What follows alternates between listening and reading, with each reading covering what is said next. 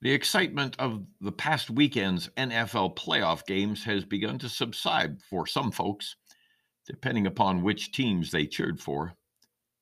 But there was something immersed in the outcome of that last contest between the Buffalo Bills and Kansas City Chiefs that lingers on as instructive, a hard lesson.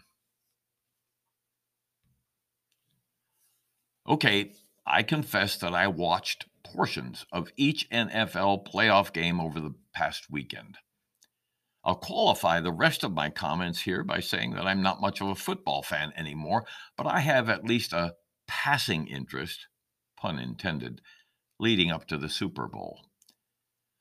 I doubt that the NFL has ever had four more tightly contested, entertaining games in any playoff season. Every one of the games came down to the final moments of play. Each game also had its subplot as well. The upstart Cincinnati Bengals had not won a playoff game since the 80s. Aaron Rodgers and the top seeded Packers may have played their last game together. 44-year-old Tom Brady is still playing like he's in his 20s, but with wisdom. But the unquestioned jewel of the NFL weekend was the nightcap, the game between the defending AFC champion Kansas City Chiefs and the surging Buffalo Bills. Regardless of your favorite in this game, it will go down in football history as one of the greatest game finishes of all time. In the final 2 minutes before overtime was needed, the lead changed hands three times. 25 points were scored, and the athleticism on the field was a perfectly choreographed athletic ballet.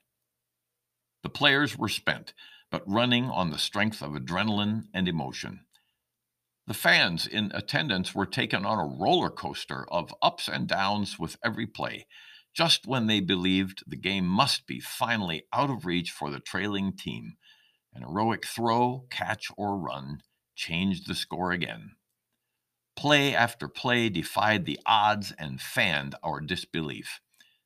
It was the kind of game that had me shouting out loud in appreciation. Pretty good for a so-so fan. Kansas City won the game in overtime without Buffalo even getting the chance to touch the ball. In retrospect, if one team had to lose this game, maybe this was the kindest way for it to happen. At least the loss could not be attributed to any mistake or failure. It quite literally rested upon the flip of a coin. That fact got me to thinking about how players and coaches on both teams might have processed the unbelievable outcome. For without question, there was a lesson in both locker rooms. In the final analysis, Kansas City won the game, successfully defended its AFC title, and will go on to play Cincinnati for the 2022 AFC Championship and a possible trip to the Super Bowl. They earned it and hope to have the trophy to show for it. The players' comments after the game were predictable, along the lines of, "We just had to stay focused," or "We had to dig deep," or "We never gave up." The implication in such earth-shaking observations is that if they could do these things, then they would prevail in the outcome. On the surface, it seems like a good cause and effect lesson, a life lesson to sports fans, young and old alike.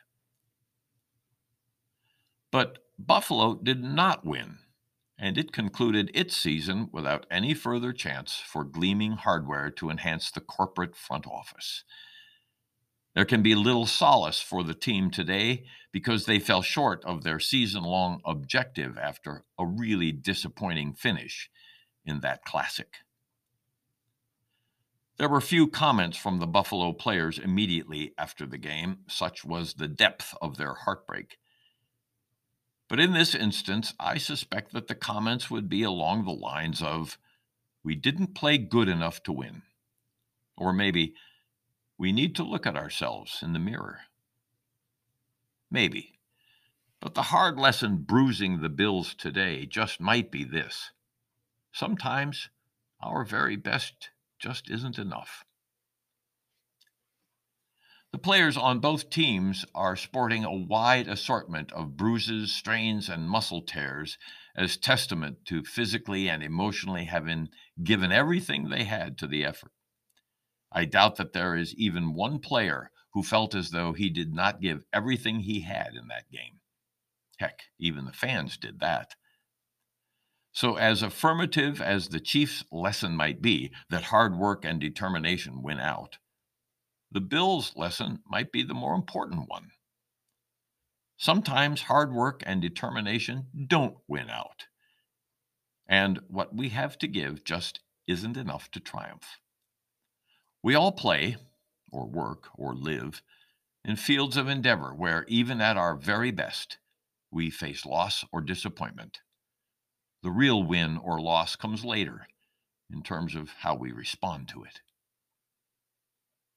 Following the game, the Kansas City Chiefs were feeling pretty darn good about the way they persevered, riding a wave of invincibility into their game next week. The Bills were despondent, absolutely knowing that they played well enough to win and host that game. In either case, it would be good for all of them to recognize that sometimes it all comes down to the flip of a coin.